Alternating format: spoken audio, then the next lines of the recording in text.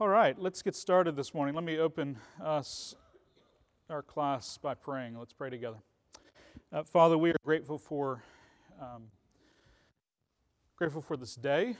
We're grateful for the gift of Sabbath rest that we anticipate in eternity, Father, and that you give us a foretaste of now on this day, the Lord's Day, as we rest from our labors, as we gather to worship in your presence, as we receive from you the gifts of your hand. Father, we pray this morning as we prepare for our worship that you would bless us as we study your word, that you would give us insight even into the matters of your law, of your commandments, Father, and how they're good for us. We pray it in Jesus' name.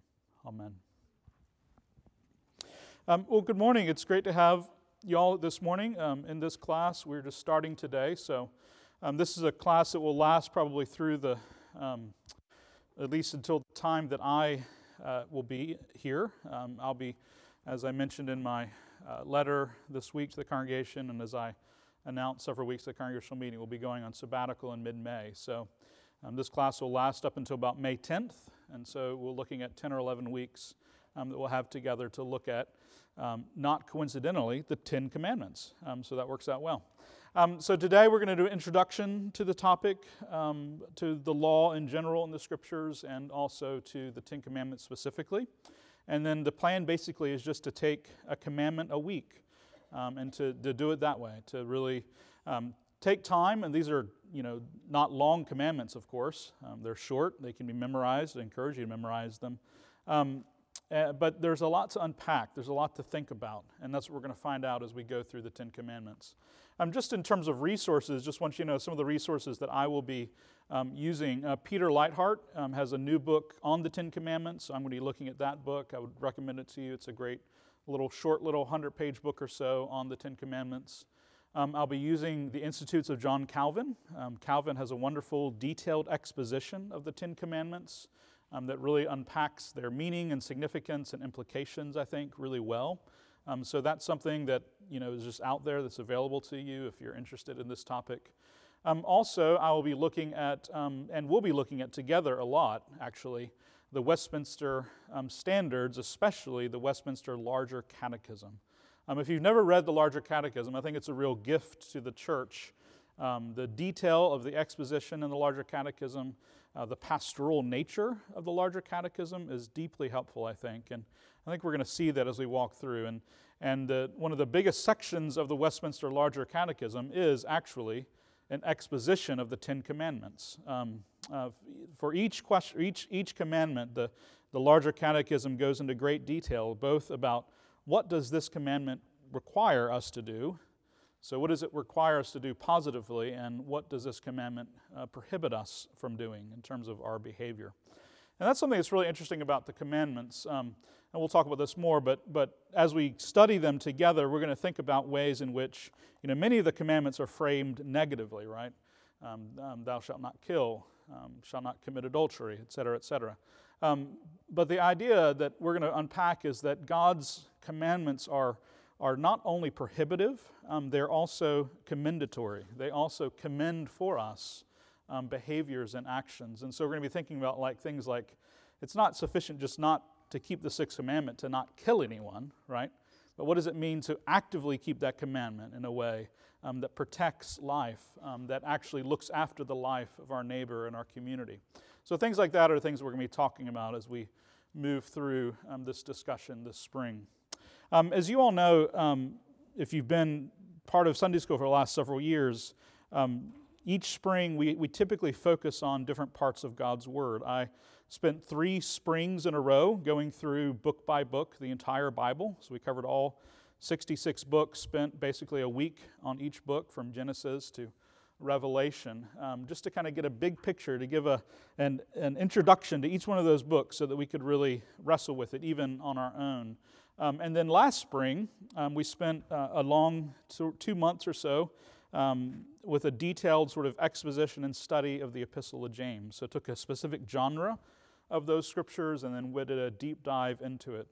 That's what we'll be doing this period of time that we have together this spring. Taking a specific genre of the scriptures, in this case, the law of God, the legal code, and doing a deep dive, doing a sort of detailed study and discussion and exposition of that part of God's Word. And probably next spring we'll take, a narrative portion or maybe something from wisdom literature. The idea that we want to do is, just take different parts of God's Word together and go through them one by one. And as your pastor, that really is one of my deepest hearts for what I understand to be my calling, is for us to study the Scriptures together and for me to do as much as I can to help you in that task, to help you not only study the Scriptures as we gather together, but also to help you learn how to study the Scriptures on your own in ways that you're confident in, that give you life, that are nourishing to your soul, because we really believe that the Scriptures are that important for us.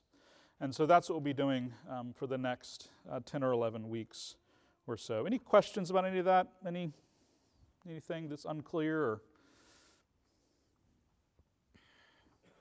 Okay, very good.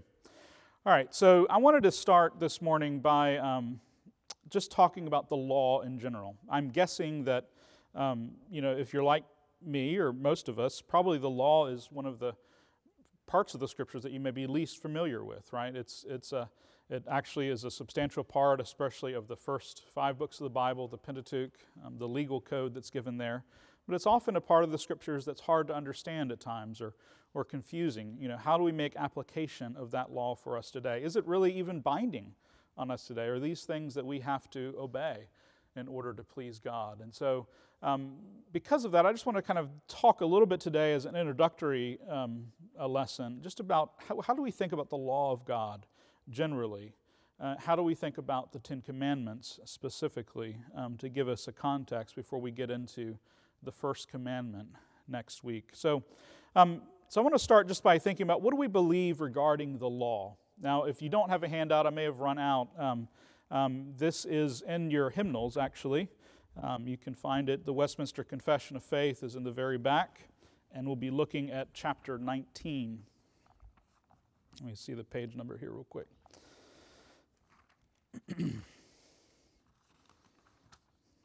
So in your hymnal, that's page 859 of the Law of God, and it's printed for you on your handout. So here's how the Westminster Confession of Faith, and this is the theological document to which our church subscribes. Any office bearer in our church is required to affirm the Westminster Confession of Faith as a faithful summary of what the Scripture teaches about God and man. And so here's what that confession says about the law of God. The moral law doth forever bind all, or we could say does forever bind all, as well justified persons as others, to the obedience thereof. This is paragraph 5 of that chapter. And that not only in regard of the matter contained in it, but also in respect of the authority of God the Creator, who gave it. Neither does Christ in the gospel in any way dissolve it, but much strengthen this obligation. I wanted to jump right in here as we think about the law of God, because a lot of Christians struggle with this question.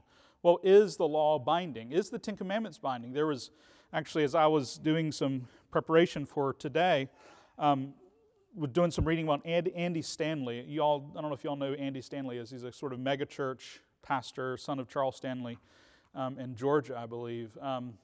And he recently has come out saying very publicly and definitively, the Ten Commandments are not binding on believers today.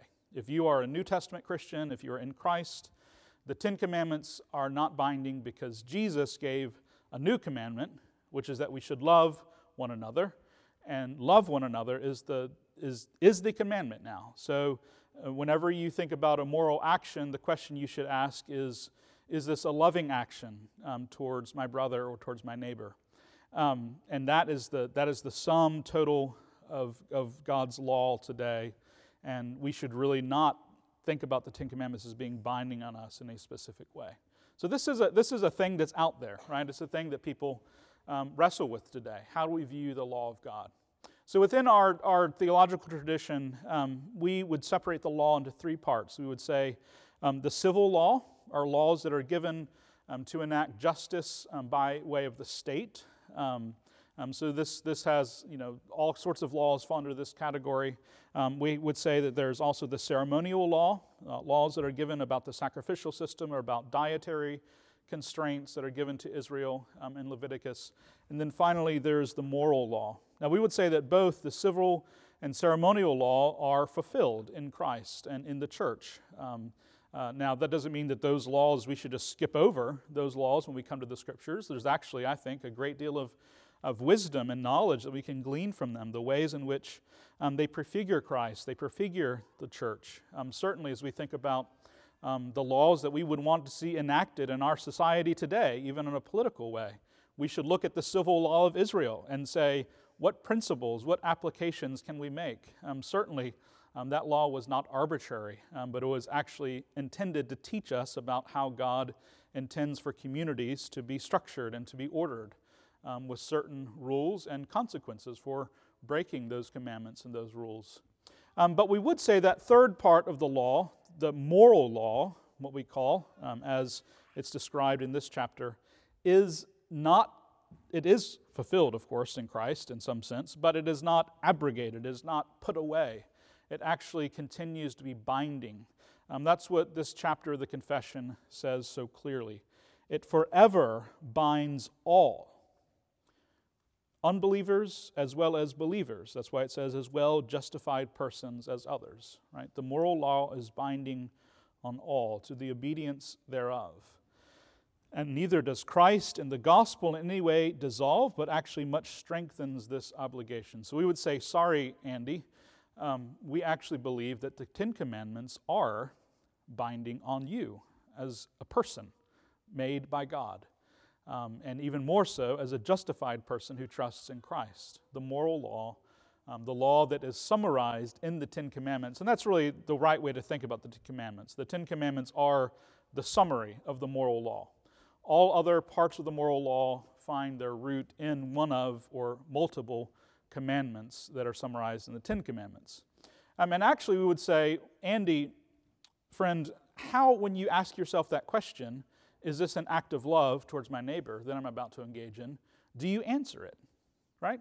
I think that really is a fundamental problem with adopting that sort of ethic of love. It sounds really pious in some ways and really simple in some ways, but then you get kind of complicated, right?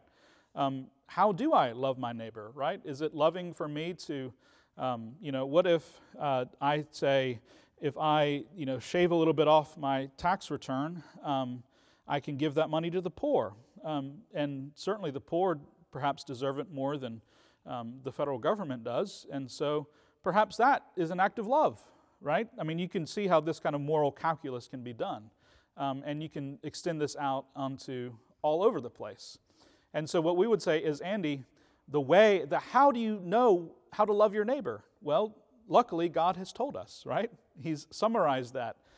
In the last, as our tradition holds, the last 6 commandments are having to do with how to love your neighbor, right? You are called to honor your parents. You are called to not kill and protect life. You're called to not commit adultery, et cetera, et cetera.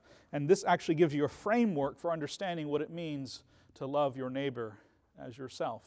And the first 4 commandments have to do with what does it mean to love God, right? What does it mean to love God? Well, God tells us. He says, you shall have no other gods before me. You don't make graven images to use in worship. You don't bear my name in vain. You remember the Sabbath day and keep it holy. This is what it means to love God with all of our heart, soul, strength, and mind. Does that make sense? So we would certainly not disagree with Andy that love is the best way to summarize, if we're going to do even a summary of the Ten Commandments. Sure. And that's what Jesus does, right? Patrick preached on this passage several weeks ago in our sermon. What is the greatest commandment, right? The scribe asks Jesus, and he says there are 2, right? Or he says the first is love God with all your whole heart, soul, strength, and mind. The second is like it, love your neighbor as yourself. And we would say, what was Jesus doing that moment? Well, he was just simply, as a good Israelite who believed in the importance and the strength of God's law, summarizing the Ten Commandments as an ethic of love. But that does not mean that, therefore, the Ten Commandments are not still binding upon us. And just some proof texts here that our confession uses. Jesus, of course, in the Sermon on the Mount says, "Do not think that I've come to abolish the law or prophets. I have not come to abolish them, but to fulfill them."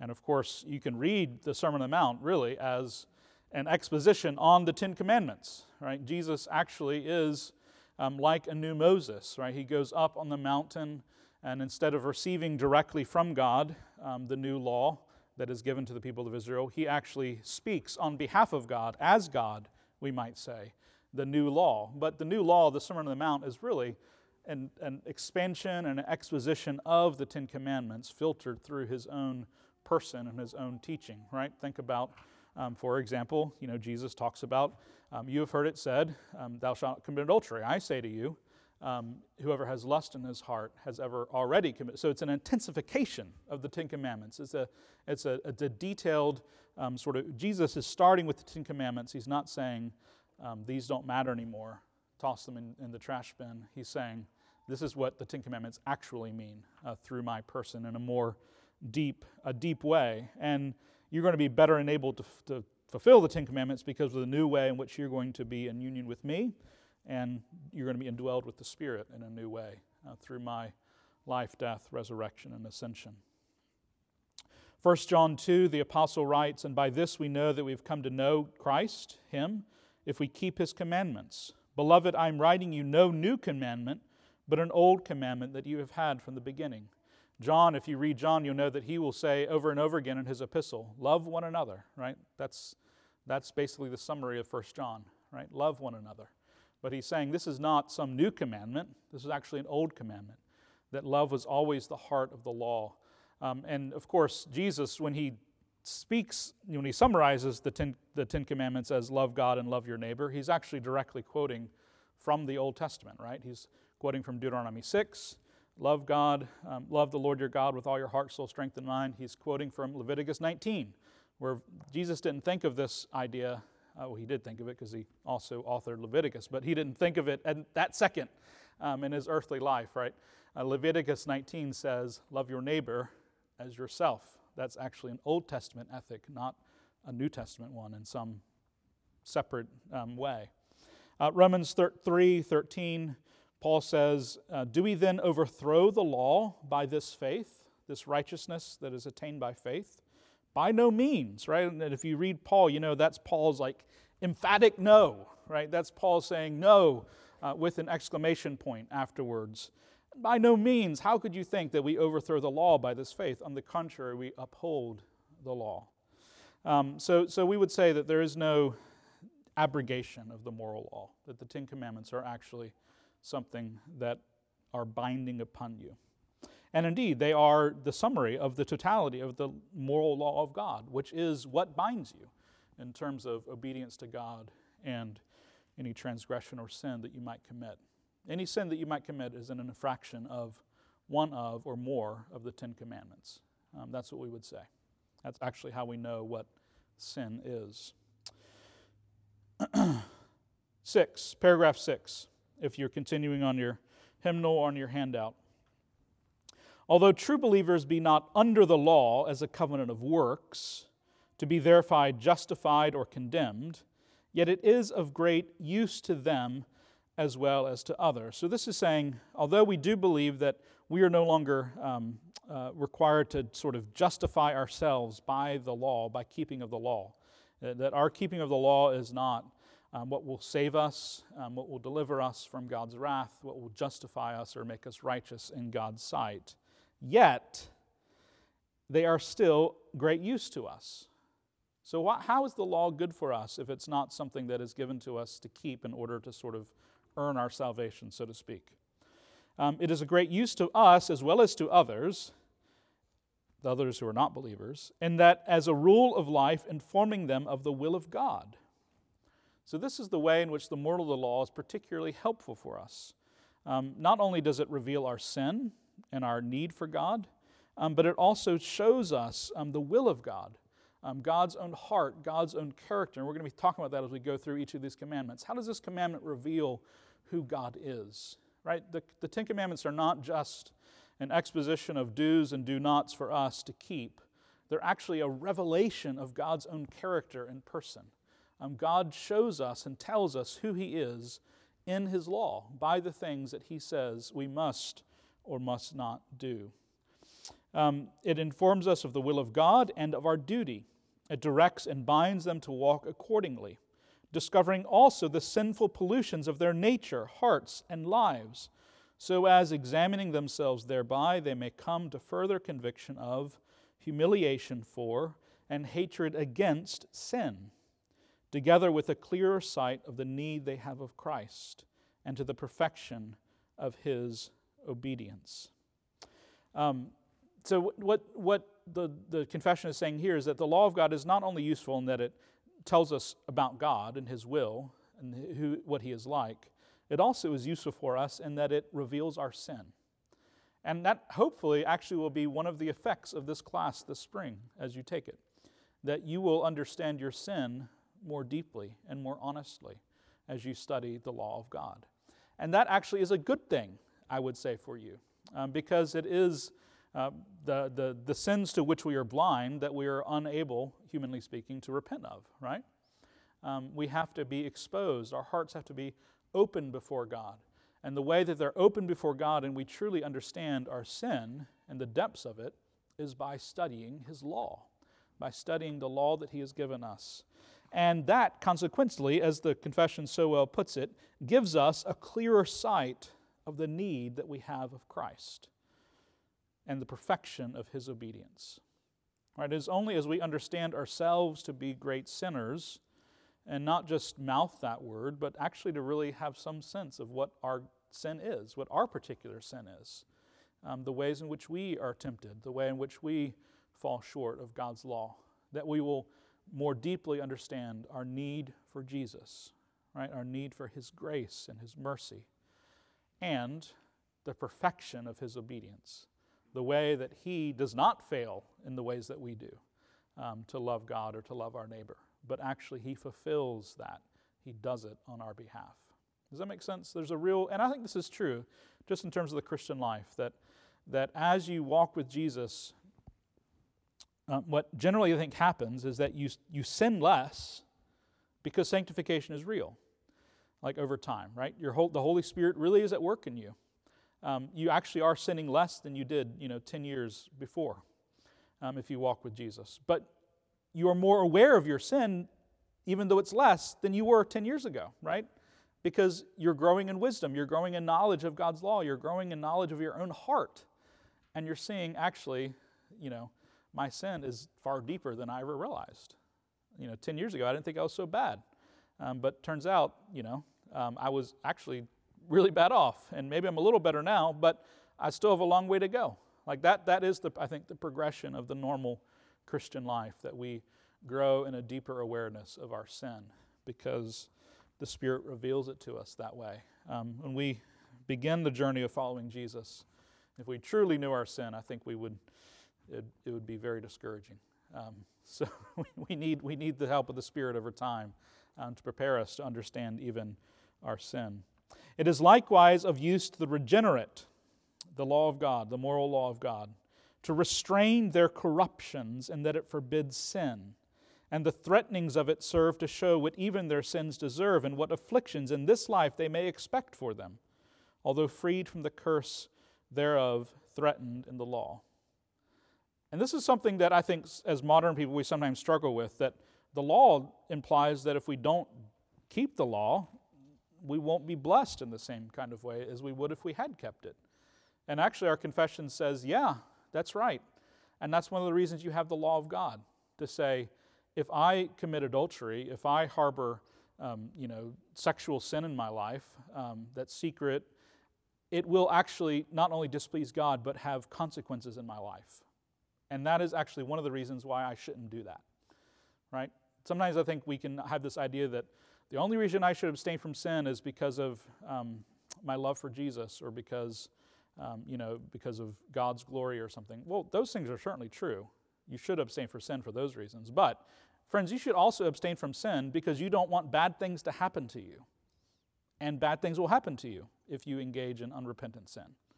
And that's part of what the law of God has given to us, even as believers, to understand that God has structured His creation in such a way, He is bringing about the redemption of the world through His Son in such a way, that if we live contrary to His moral law, to His expression of His own will and commandments, then we will receive consequences, even in this life, for that. And it will be just, it will be deserved, and that is actually something that we should wrestle with even as believers. And on contrary way, the confession says, the promises of it, the promises of the law, in like manner show them God's appropriation or His approval of obedience, and what blessings they may expect on performance thereof, although not as due to them by a law. By the law is a covenant of works. So the point here is, the law is also given to us to know what way we should live in so that we might be blessed by God. And this does not mean that we are Pelagians, that we are, saying that we earn our way to heaven or we default our way out of heaven by our keeping of the law or not keeping the law. This is just saying that God has set the world up in such a way that if we live in obedience to His law, He will bless us. Now, of course, that blessing will not always take the forms that we maybe want it to take in our flesh, right? But He will bless us. We can be assured of that. And the law actually gives us that promise, and it should be part of why we study it. So, as a man's doing good and refraining from evil, because the law encourages the one and deters from the other, is no evidence of his being under the law and not under grace. Actually, being under grace means you take God's law seriously, and you believe that keeping it will lead to blessing, and disobedience of it will lead to consequences, to even curses and judgment from God. Neither are the aforementioned uses of the law contrary to the grace of the gospel.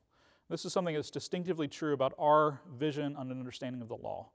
That to see the law in a positive way is not contrary to the grace of the gospel.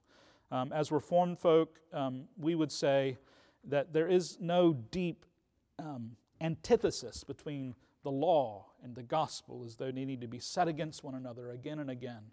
Actually, the law is gracious. It is part of the gospel. It is part of the good news that God gives us in Jesus Christ, is the moral law, His commandments for how we should live. The uses of the law are not contrary to the grace of the gospel, and I love how the confession puts this, but do sweetly comply with it. Actually, law and gospel sweetly comply with one another.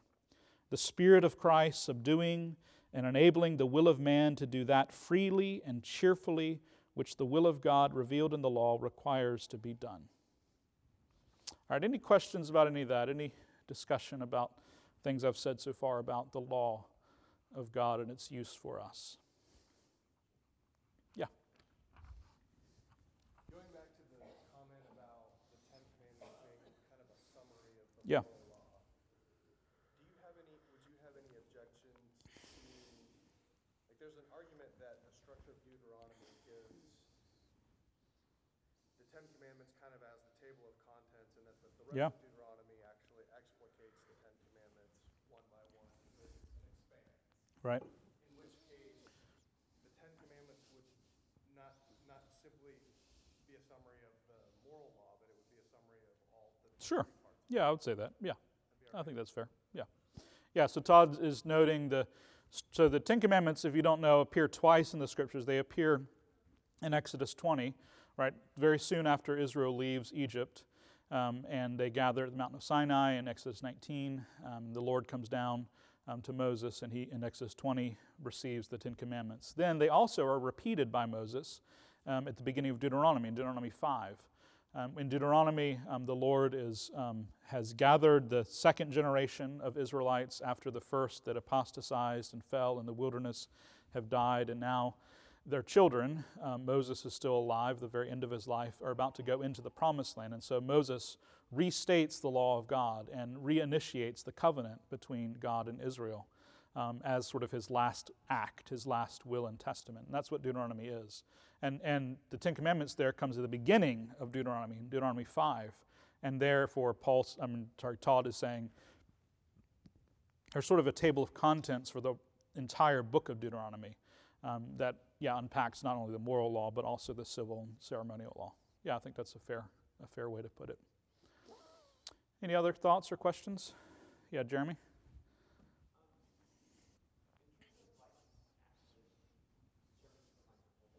Mm-hmm.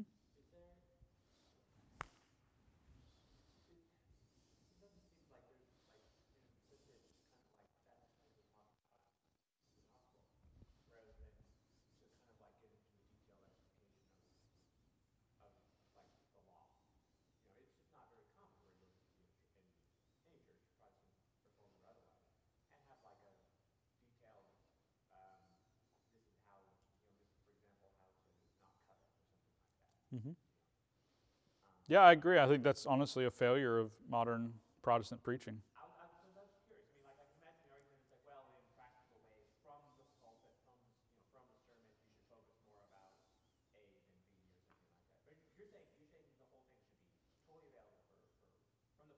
Absolutely. Yeah. Yeah, and I just wouldn't set those things against one another. I would say it actually is good news that God shows us His will and calls us to keep it and obey Him.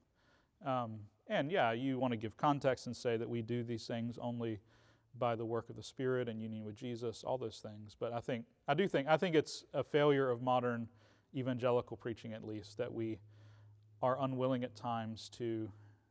We're afraid of being called legalistic. Preachers are, I think, sometimes, and it holds them back from making declarative statements in the pulpit about what God's law is and what it requires and how to keep it. And I think that's a failure, or a weakness, at least, in modern evangelical preaching, in my opinion. Yeah, Scott.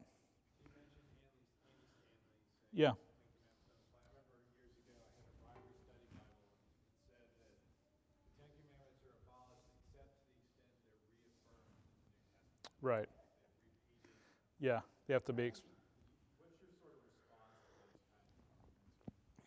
Because that's very common in dispensationalism. It is. Yeah, I think in many ways it's the same kind of argument I would make generally against dispensationalism, that it sets an antithesis between the Old and New Covenant that I just don't see in the Scriptures. And generally speaking, I think that if God intended for the Israelites to or the new Israel in Christ to set aside the Ten Commandments in some definitive way, it would have been a lot more clearer, and Jesus would not have said the things that He did that seem to be so consistent with the Ten Commandments. Even you read the epistles, and Paul and James both exculpate adultery and murder. It seems as though it forms the basis of Jesus' ethical thought, of the ethical thought of the apostles, and it's just so consistent. For me, it's a very hard. You have to take a couple verses really out of context in order to build that case and ignore, the vast bulk of the evidence, in my view. But yeah, I don't know if that's helpful, but that's kinds of things I would say. Eric, and then we'll want to move on here. I want to summarize a few other things.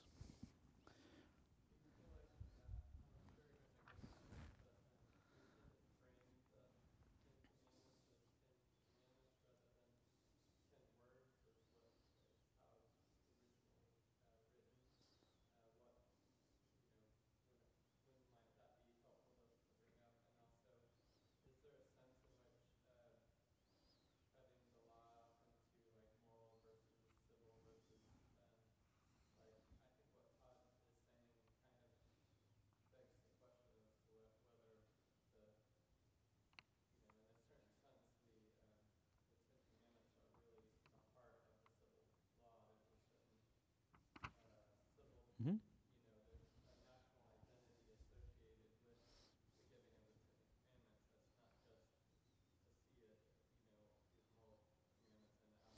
Yeah, you're right. The Ten Commandments do form the basis of the civil law, in that the civil law explains, especially consequences and ramifications of violating the last, starting with the Sabbath. Really all throughout the civil law gives penalties, right? Specific penalties for violation of the Ten Commandments.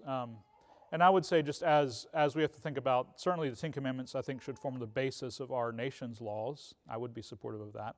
And I think as Christians, we should want that. But I think we have to think through the penalties in a different way. And so that's largely what I'm thinking about in terms of the civil law, is we have to read them through Christ, through the way in which Israel as a nation state is not, and so therefore America as a nation state is not at the heart of God's plan for redemption any longer.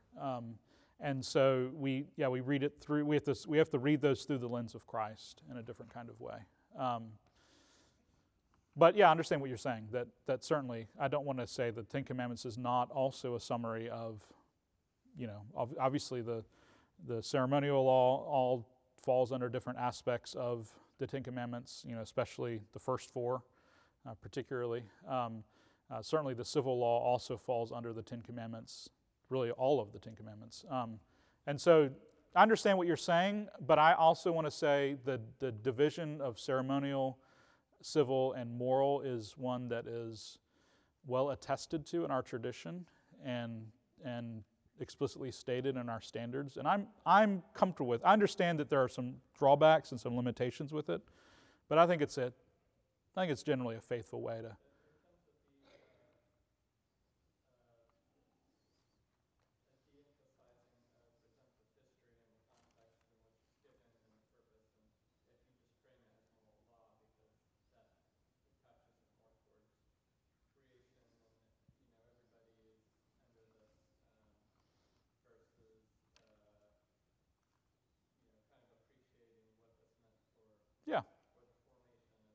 Yeah, I understand that. I'm sensitive to those concerns, certainly.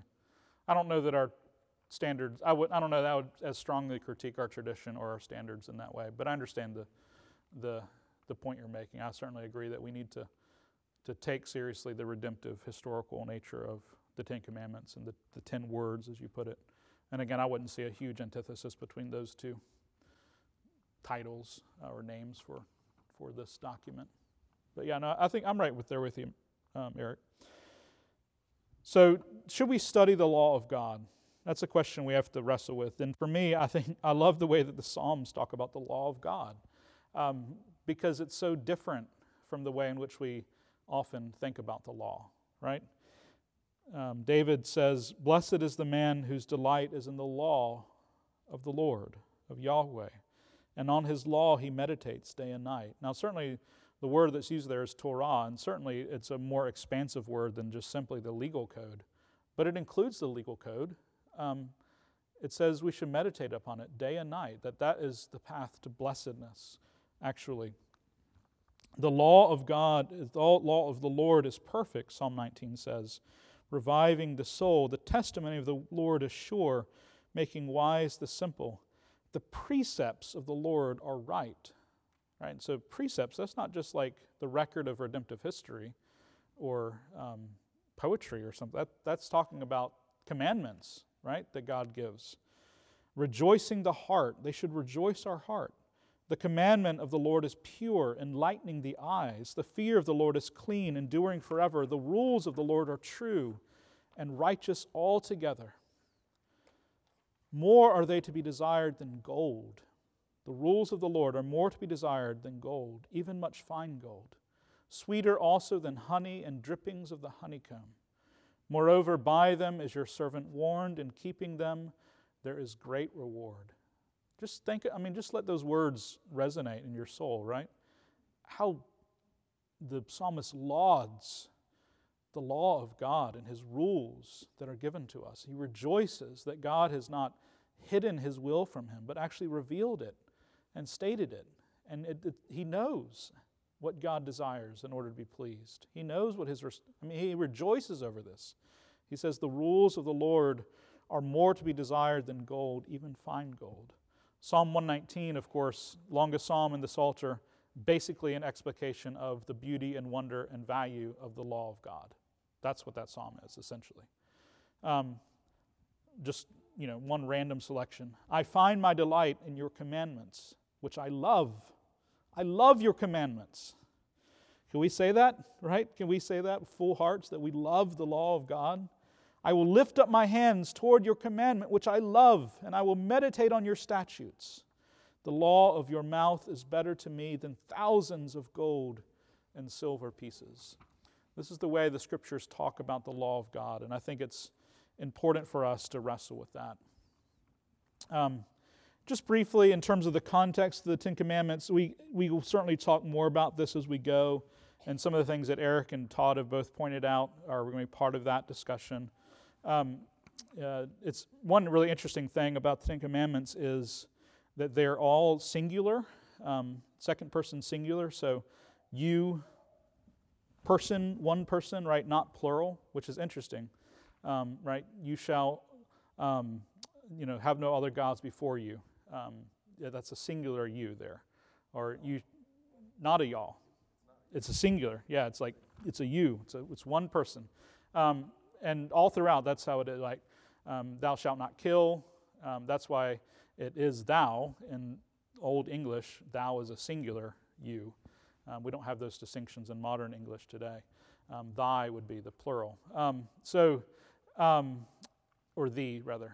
So the point is that this is spoken to, it's very interesting, and I think the way that it fits is that, in redemptive history, is that, remember what the Lord has said to Pharaoh again and again, that he wants his son to be set free, that Israel is his son, that his son needs to come out and worship him. And the Ten Commandments are framed as though it was one person speaking to another person individually. And I think that's really what they are, that the Lord is speaking to Israel collectively as his son, that he's called out from Egypt and out of slavery to live in freedom before him. And it's father-son talk. That's what the Ten Commandments are. It's, in many ways, it's like, the Proverbs, right? The Proverbs are a father passing down wisdom to his son. And that's what the Ten Commandments are. They're a father speaking to his son collectively as a whole and training him in instruction. Israel is like a little baby at this point, right? She just got free of Egypt like 10 seconds ago. And even if you read, right, the chapters between the Red Sea and Exodus 20, they're full of immaturity and grumbling and complaining, right? The first thing out of the Israelites' lips, within a chapter after Pharaoh's armies are defeated and the plagues happen and all this stuff, amazing, earth-shattering, redemptive, historical, miraculous things. And they say, we want to go back to Egypt. Like, what are we doing out here? We're going to starve. And it's just shocking, right? If you actually, in God's providence, I've been reading these chapters to our kids at night recently, and it's just shocking the disparity between God's faithfulness and the weakness of the faith of Israel and her obedience. And so that's what the Ten Commandments are. They're to a newborn child, basically, who's just coming out of the womb and needs to be trained up. And that is certainly what's happening redemptive historically. Another thing that I think is really important for us to meditate on as we think about the context of the Ten Commandments is something that one of my professors really drilled into us as students when I was in seminary.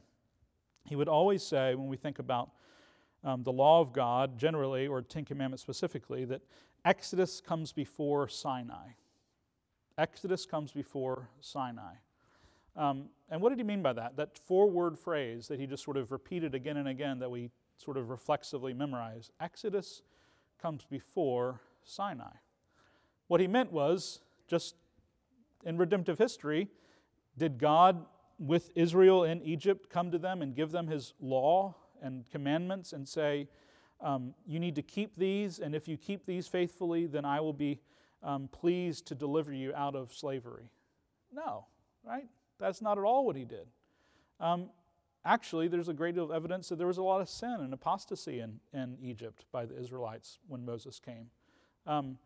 He actually, just because they cried out for mercy and asked for help and said, deliver us, the Lord remembered his promises to Abraham, Isaac, and Jacob, Exodus says, the early part of Exodus. And he had mercy upon them, and he delivered them. And after he delivered them, after he set them free from this terrible situation that they could not get out of in any way by their own strength, that is when he came to them and gave them, as a father speaking to a son, his law and his commandments and his words. And I think that is such a fundamental contextual thing to keep in mind when we think about the law of God, that it always happens in the context of God's grace and mercy and kindness. It actually is an expression of God's grace and mercy and kindness. It is not somehow the things that we are supposed to do so that God will love us. No, right? It's the way in which we know that God actually loves us, that He has set us free, that He has brought us to Himself, and that He has told us actually how to live before Him. And that's what you see in the Old Testament, in Exodus, and that's certainly the way that it works in our relationship with Jesus. All right, let's stand and pray this morning as we prepare for worship. Father, we thank You for Your law. We thank You that it is indeed more precious than gold, sweeter than honey. Father, we pray that You would help us as we study together these 10 words, these 10 commandments this spring, that it would be that for us, Father, that we would grow in wisdom, that we would, even by Your Spirit, learn more and more what it is to follow in Your ways, that we would do this through Your Son, our Lord and Savior, Jesus Christ. Amen.